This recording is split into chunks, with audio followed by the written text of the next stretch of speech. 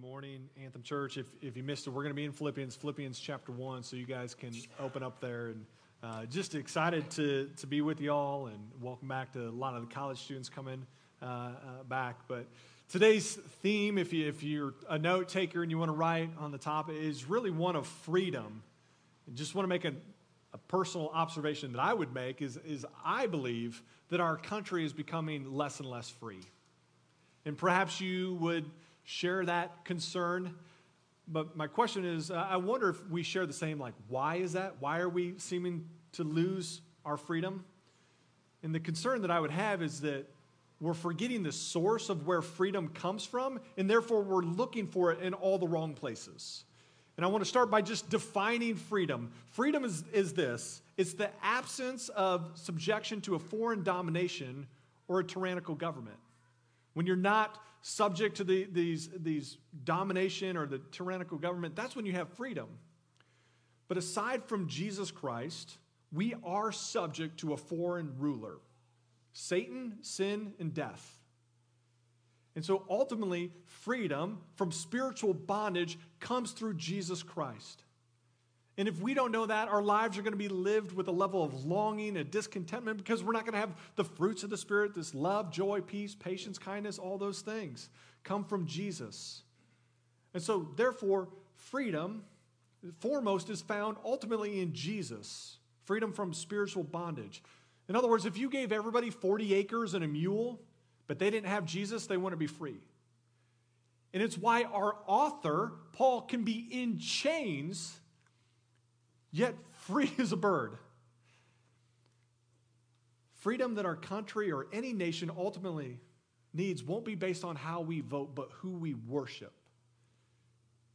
And so I want to just pray yet again as we just start.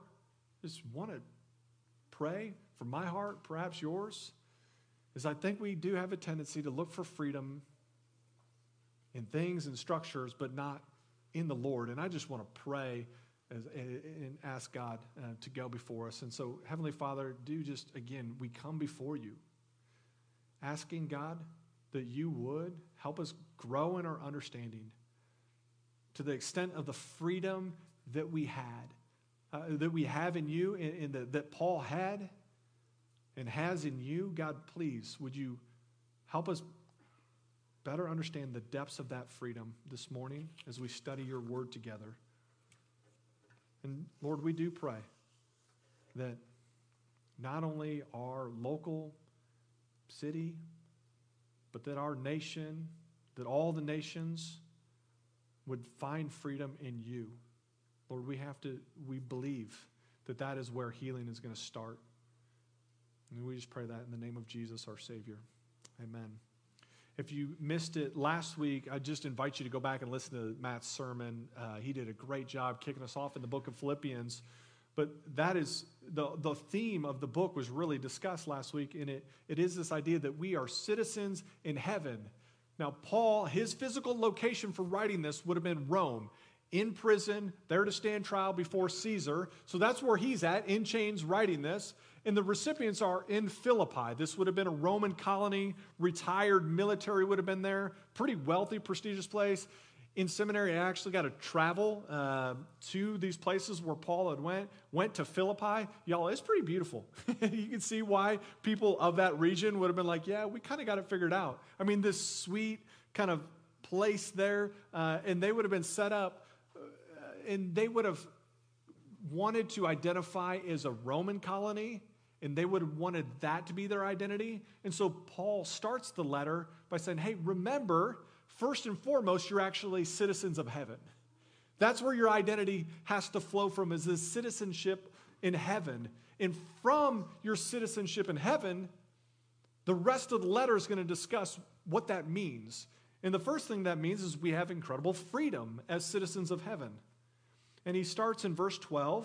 This is where we start our text today. He says, I want you to know, brothers, that what has happened to me, and he's referencing his chains and being imprisoned, what has happened to me has really served to advance the gospel, so that it's become known throughout the whole imperial guard and to the rest that my imprisonment is for Christ. We're just going to stop there. what Paul is saying is like, hey, I know this kind of looks bad that I'm chained up. And he's writing this to the church because they're concerned for him. He's like, I know you're concerned, and I understand the logic as a missionary church planter who goes from city to city, how being enchained in one city might affect that role a little bit. He's like, counterintuitive though, it's actually what has happened has served to advance the gospel. It's actually advanced the gospel, not hindered it. And it's like, well, how is that logical? Like, that doesn't seem like that would be a thing. Okay, so God doesn't have to work within those confines of how we understand logic, because throughout Acts, we saw over and over again, you're like, ooh, that seems bad. And God's like, yeah, but I'm doing something good with it. And we don't have to look any further than the cross. We're like, that doesn't seem good. Except now all of humanity has been forgiven of sins if they trust Jesus. And so God consistently, over and over again, uses things that might be perceived bad for great good. And here, Paul is saying, my chains being in Rome, God is using it to advance the gospel. And he says, how? He's like, I have a captive audience, pun intended, right? I have other prisoners and guards that they're stuck with me. Other people, when I would preach to them, they get mad, throw rocks at me, and run me out of town. These guys can't go anywhere. They can't pick up rocks because they're in chains, most of them. So he's saying, this is great. What an opportunity to have an audience where I can just wear them down day after day and just share the hope in Jesus that I have. And he says one camp that is mentioned is this imperial guard, or Praetorian guard, that was established. Caesar Augustus established them. Tiberius, he's the one that brought them to Rome, to headquarters. These guys in the imperial guard would have been centurions. Centurions oversaw 100 different troops. But not only that, they were centurions that got double pay, all sorts of special privileges. I mean, they were incredibly powerful men under Caesar. And although they would have been like there to serve Rome and to serve Caesar, they were so powerful at times, they chose if they wanted to keep Caesar or if they wanted to remove him from office. And again, they didn't cast a vote. They just killed him and threw him out. In fact, they were so powerful that upon seeing this throughout history, them having gotten rid of a few emperors, when Constantine came into power 300 years later after Paul's imprisonment, he's like, I think we need to get rid of these guys. And so he disbands the whole group out of fear of being murdered by them. So they're powerful, influential people that really helped set the trajectory for Rome. It's this prestigious group. And Paul managed to penetrate that group and get in there and share Jesus with them and not be written off instantly. I'm trying to think of who in today's world, maybe they're not Caesar, but they have incredible power. You don't have to look too far to see that maybe if you're a CEO of a tech company, maybe you have incredible power. Now, you're not Caesar, but you can have influence. We see that with professional athletes. They don't hold public office, but they can sway things incredibly. Musicians, leading politicians, these people that hold power, and often you look at the list of like the who's who and who's incredibly influential. Oftentimes Christians, leading Christians, aren't on that list. In fact, you've perhaps even seen it, I think, of when people in those positions, athletes, guys like Tim Tebow come out for Jesus, sometimes they just get snubbed for their religious kind of beliefs and stance. And one reason why I think Christians can be written off sometimes is because the rest of the world, when they look at Christians, sometimes they're like, man, those guys are weird. Because if our citizenship is in heaven, sometimes I could understand how that would be weird to an outside group of people. We willingly submit to the Spirit, not to the flesh. So therefore, we abstain from certain things. We turn the other cheek when we're wrong. There's things that we do as Christians that I imagine would look like to some on the outside world, it's like, man, like you guys you're in bondage. You have to follow the Spirit. I just do whatever my flesh wants. And so it would be easy for the imperial guard, these guys that are free, they can eat whatever, they can do whatever, they've got the stuff. It would be easy for them to see like Paul is twice chained. You're in chains because of the Jews and the Romans, and apparently God has you in chains too. You're so restricted. But and I would say when we elevate religion over relationship, we only feed that narrative. When we just elevate religious rules and religiosity, we got to do this, that, and the other, we kind of feed into that. But Paul is like, oh, I'm actually the free one. You guys are the ones that are enslaved. And Paul's been here before, by the way. In fact, it was Acts 16 where he was in Philippi. He was thrown into prison with Silas. And it was there that while he was in prison in that city, which again, that is the city that's receiving this letter, is Philippi. It was while he was there in prison that he and Silas were singing hymns, songs of praise, well into the night. Because of the freedom they had, not in their circumstances, but the freedom they had in Jesus. And so they're singing, in the jailer, the guard, the one that had the authority, he was the one that was broken. We see this because he was enslaved to sin, damned to hell, and he knew it, which is why upon watching these prisoners, and when God shakes the prison, the jailer is the one that cries out, "What must I do to be saved?" And he and his whole family, Scripture says, surrendered their lives to Jesus that very night, trusted him for the forgiveness of their sins, that they would be released from that spiritual bondage. And it's that jailer that would have been a recipient of this letter to the Philippians. He would have been a founding member of that church. And so the jailer, the Philippian jailer, he knows that these imperial guards, although we might say they have freedom, he's like, they're not free if they're anything like me. Because they don't know Jesus. And so we can't equate, what I'm trying to say here is, we can't equate status with freedom, circumstances with freedom. Matt did really well to give us just two camps to think in. Those that are in Christ, those that are not in Christ. If you're in Christ, you have freedom.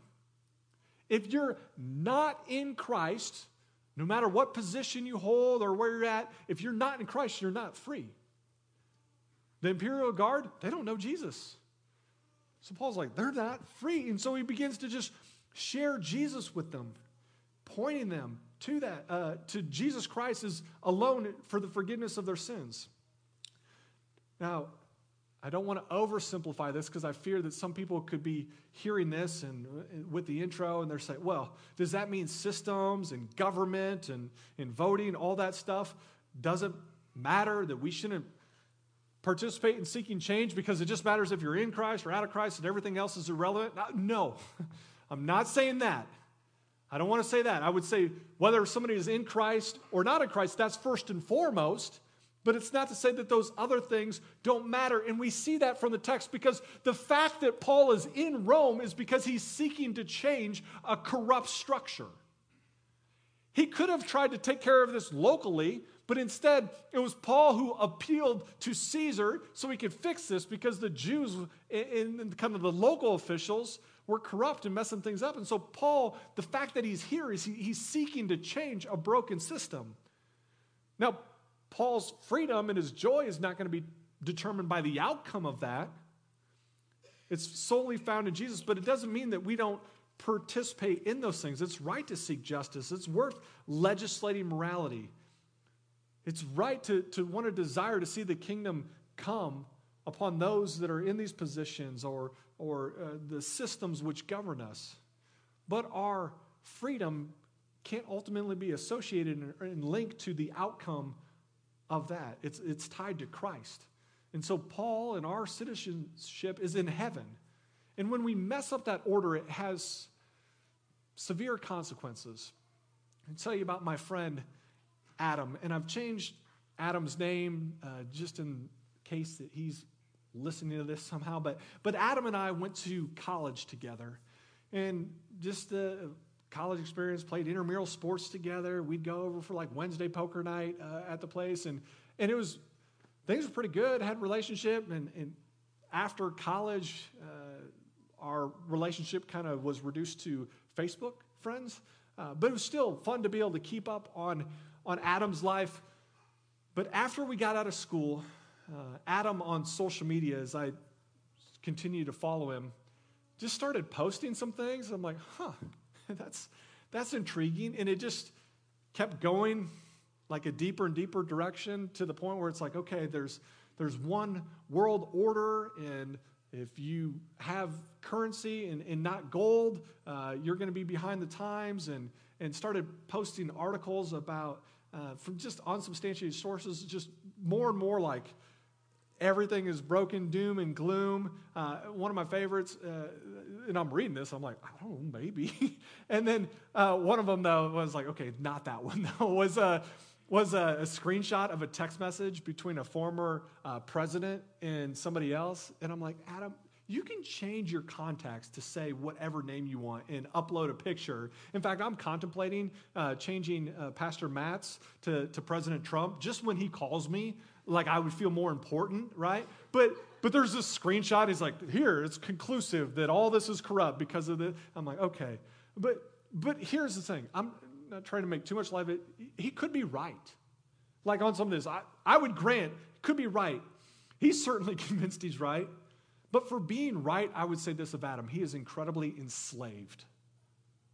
I use that word specifically. He is lonely. He is isolated, ends up calling people sheeple, is not a way to win friends or influence.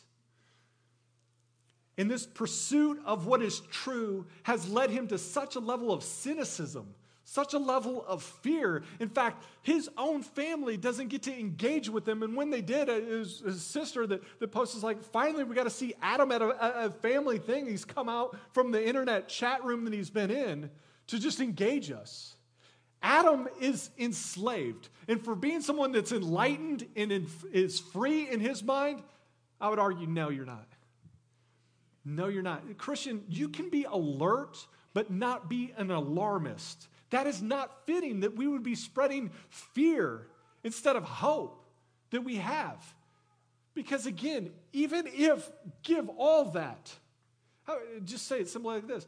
I think there are Christians in communist countries that have real oppression, that have more freedom that they live in light of than those in the land of the free. Because freedom is not in circumstances. Ultimately, it's found in Jesus. And that's why Paul is the one in chains. He's like, I'm the free one here. And he's just sharing with them. And I praise God, Adam, again, my friend Adam, has got a sister who uses the same platforms to just proclaim Jesus, to make him known. Psalm 62 says this, for God alone, O my soul, wait in silence, for my hope is from him. He alone is my rock and my salvation, my fortress. I shall not be shaken. Is that fitting? Is that you?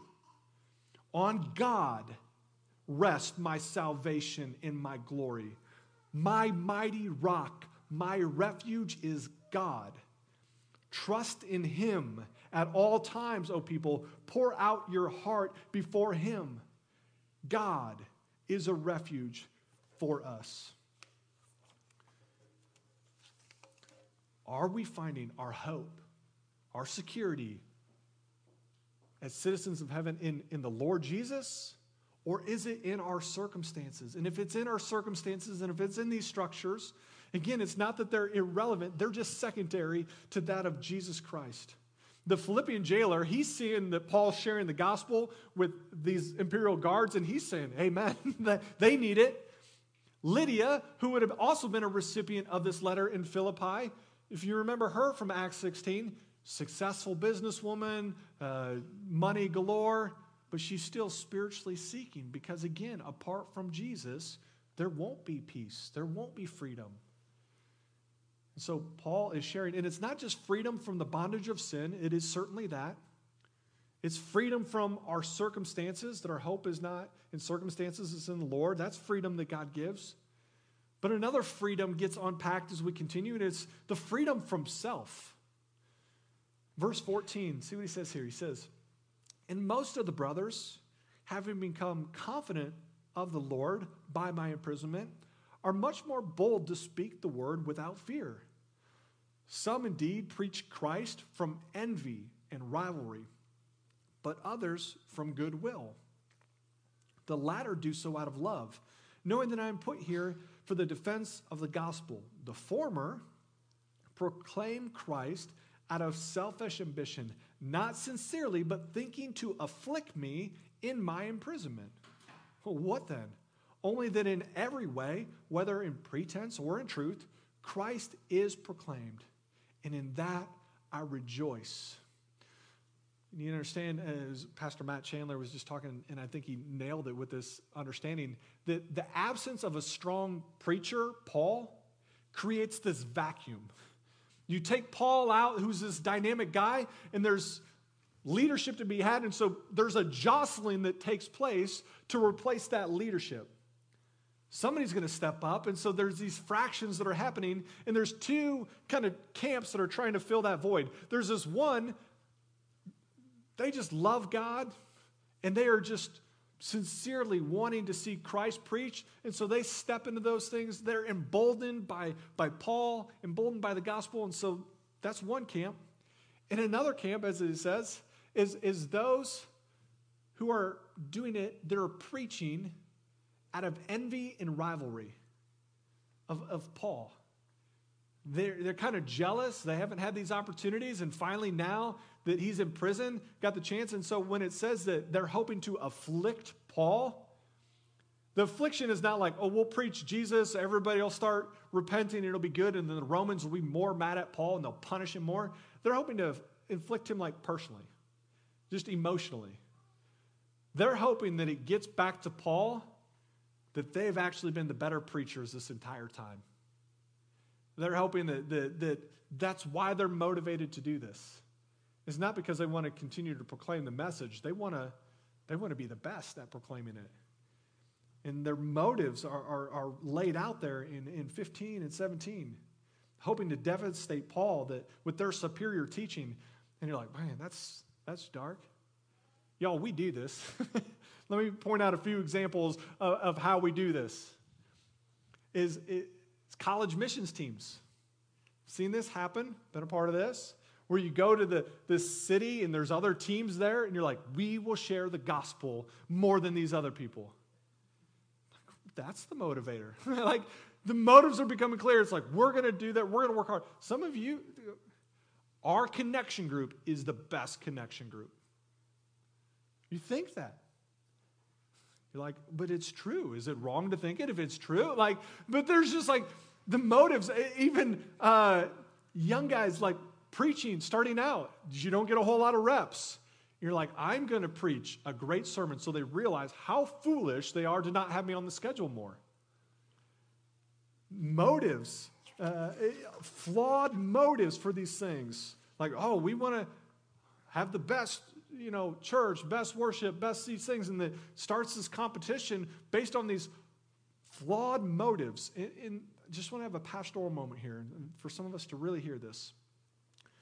Some of us begin to believe that the gospel depends on us, that it's us having the right answers, the right approach, that our righteousness is essential, and heaven forbid, like my righteousness as a preacher, that really depends, will determine if the gospel goes forward or not, which is why we freak out when somebody stumbles a little bit, falters, or we perceive that they might have wrong motives.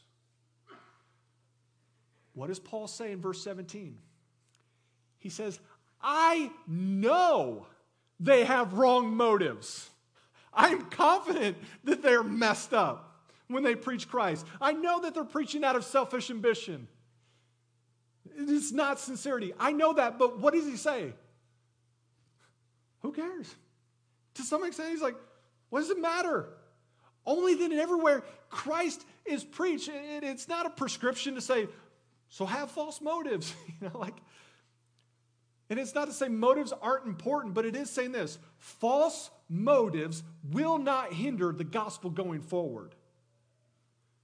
And this is good news for several reasons. One being that if God needed to wait until we had good motives and we were good people for the gospel to go forward, it would never go forward. Does you understand that? That if God needed to wait for us to get our stuff together, that we got our lives straightened out in order for him to use us, we would never be used. It just wouldn't happen. Our false motives will not prevent the gospel from going forward. It's going to happen in spite of us. Jared Wilson had this quote from one of his books. He teaches at a seminary down the road. And it's for pastors, but I think this is every Christian. He says, herein is the justification for a sin-prone pastor. And these are his words. He's like, by which I mean pastor. In other words, every pastor is sin-prone, and every Christian is prone to sin. He says, because of Christ's perfect work on your behalf, your failure, your daily anxiety, your unwillingness, your stress, your sin, your brokenness, your ineptitude, your ignorance, your awfulness, your regrets, your pride, and your arrogance are no match for the deep and abiding grace of God given to you before time began, now and forevermore. God has gotten pretty good at using crooked sticks to draw straight lines. Throughout all of Scripture, he's been doing this, using imperfect people to proclaim of a perfect, good God. Christian, I just want us to hear that we would be free, that we would delight in the sovereignty of God, who's proven time and time again that he's not going to allow us to ultimately hinder the gospel from going forward. And we have to understand what's being said, if we go back up to the Philippians, what's being said here where he's saying, I'm going to rejoice in this.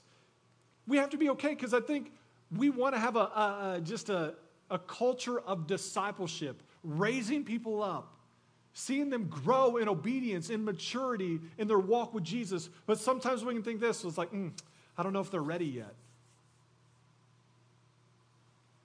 What do we mean? When? You expect them to have Jesus worked out of a job and have it all figured out, and then they're ready? But I can think like that, and perhaps you can think like that. And again, it's not to say that motives are irrelevant. We need to keep addressing those things, and there's perhaps some wisdom when it comes to leadership, but we want to have a default understanding that God can use imperfect people with impure motives to accomplish great good. And I want us to have that. I want me to have that. And honestly, I was studying this. Holy Spirit's just working on me. He's like, Stan, you need to chill out a bit.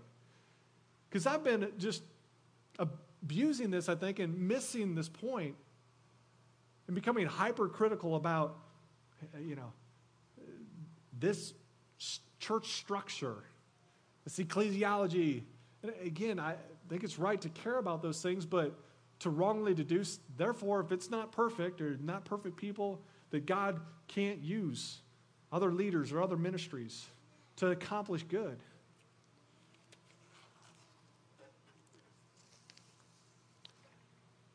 I believe Paul's attitude here ought to challenge us to see past other people's brokenness, other people's sin, and recognize that God might use them in spite of themselves. That we would see past that with some other people and apply a little bit of grace and lean into the sovereignty of God. I would invite you to do that, because here's the reality. People already have to do that with you. That we would do that for others, that we would see past the brokenness and see how God might ultimately be making his name great. False motives will not prevent the gospel from going forward. As citizens of heaven, we have freedom. Freedom from the spiritual bondage, first and foremost. Freedom no matter what our circumstances are. Paul's, it was chains. We're free from all that. And we're free to be used. We're free from ourselves. And despite our impure motives, which often exist and need to be repented of, God can still make the gospel go forward, and has and will. all that comes from understanding that the source of our freedom is Jesus Christ, our citizenship in heaven because of what Jesus has done. And so I just want to delight in that. As we take communion today, you should have a communion cup that was on your chair. I'm going to invite the band up. But as we do this, again, it represents Jesus' body that was broken, his blood that was shed for us. And so as the band comes up, they're going to play and just invite us to reflect on that good news. That apart from Jesus, we are in bondage to sin, death, with Satan ruling over us. But it's only because of what he has done that we can be forgiven and have the Holy Spirit to walk with us and guide us. It's the freedom that we have and want to live in light of that. And it's made possible because of what Jesus has done. That we would no longer be enemies of God, but because of his death on a cross, which paid the punishment for our sin that we deserve, we can be forgiven, that we have been set free, and we use our freedom then to proclaim that freedom to others, first from spiritual bondage, and then the rest. And just thinking of Dr. Martin Luther King, because we'll celebrate that tomorrow, Martin Luther King Day.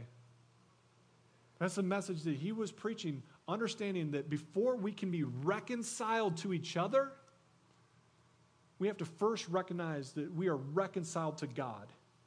Once we understand that we are reconciled to a good God, then, and only then, can we be reconciled to each other.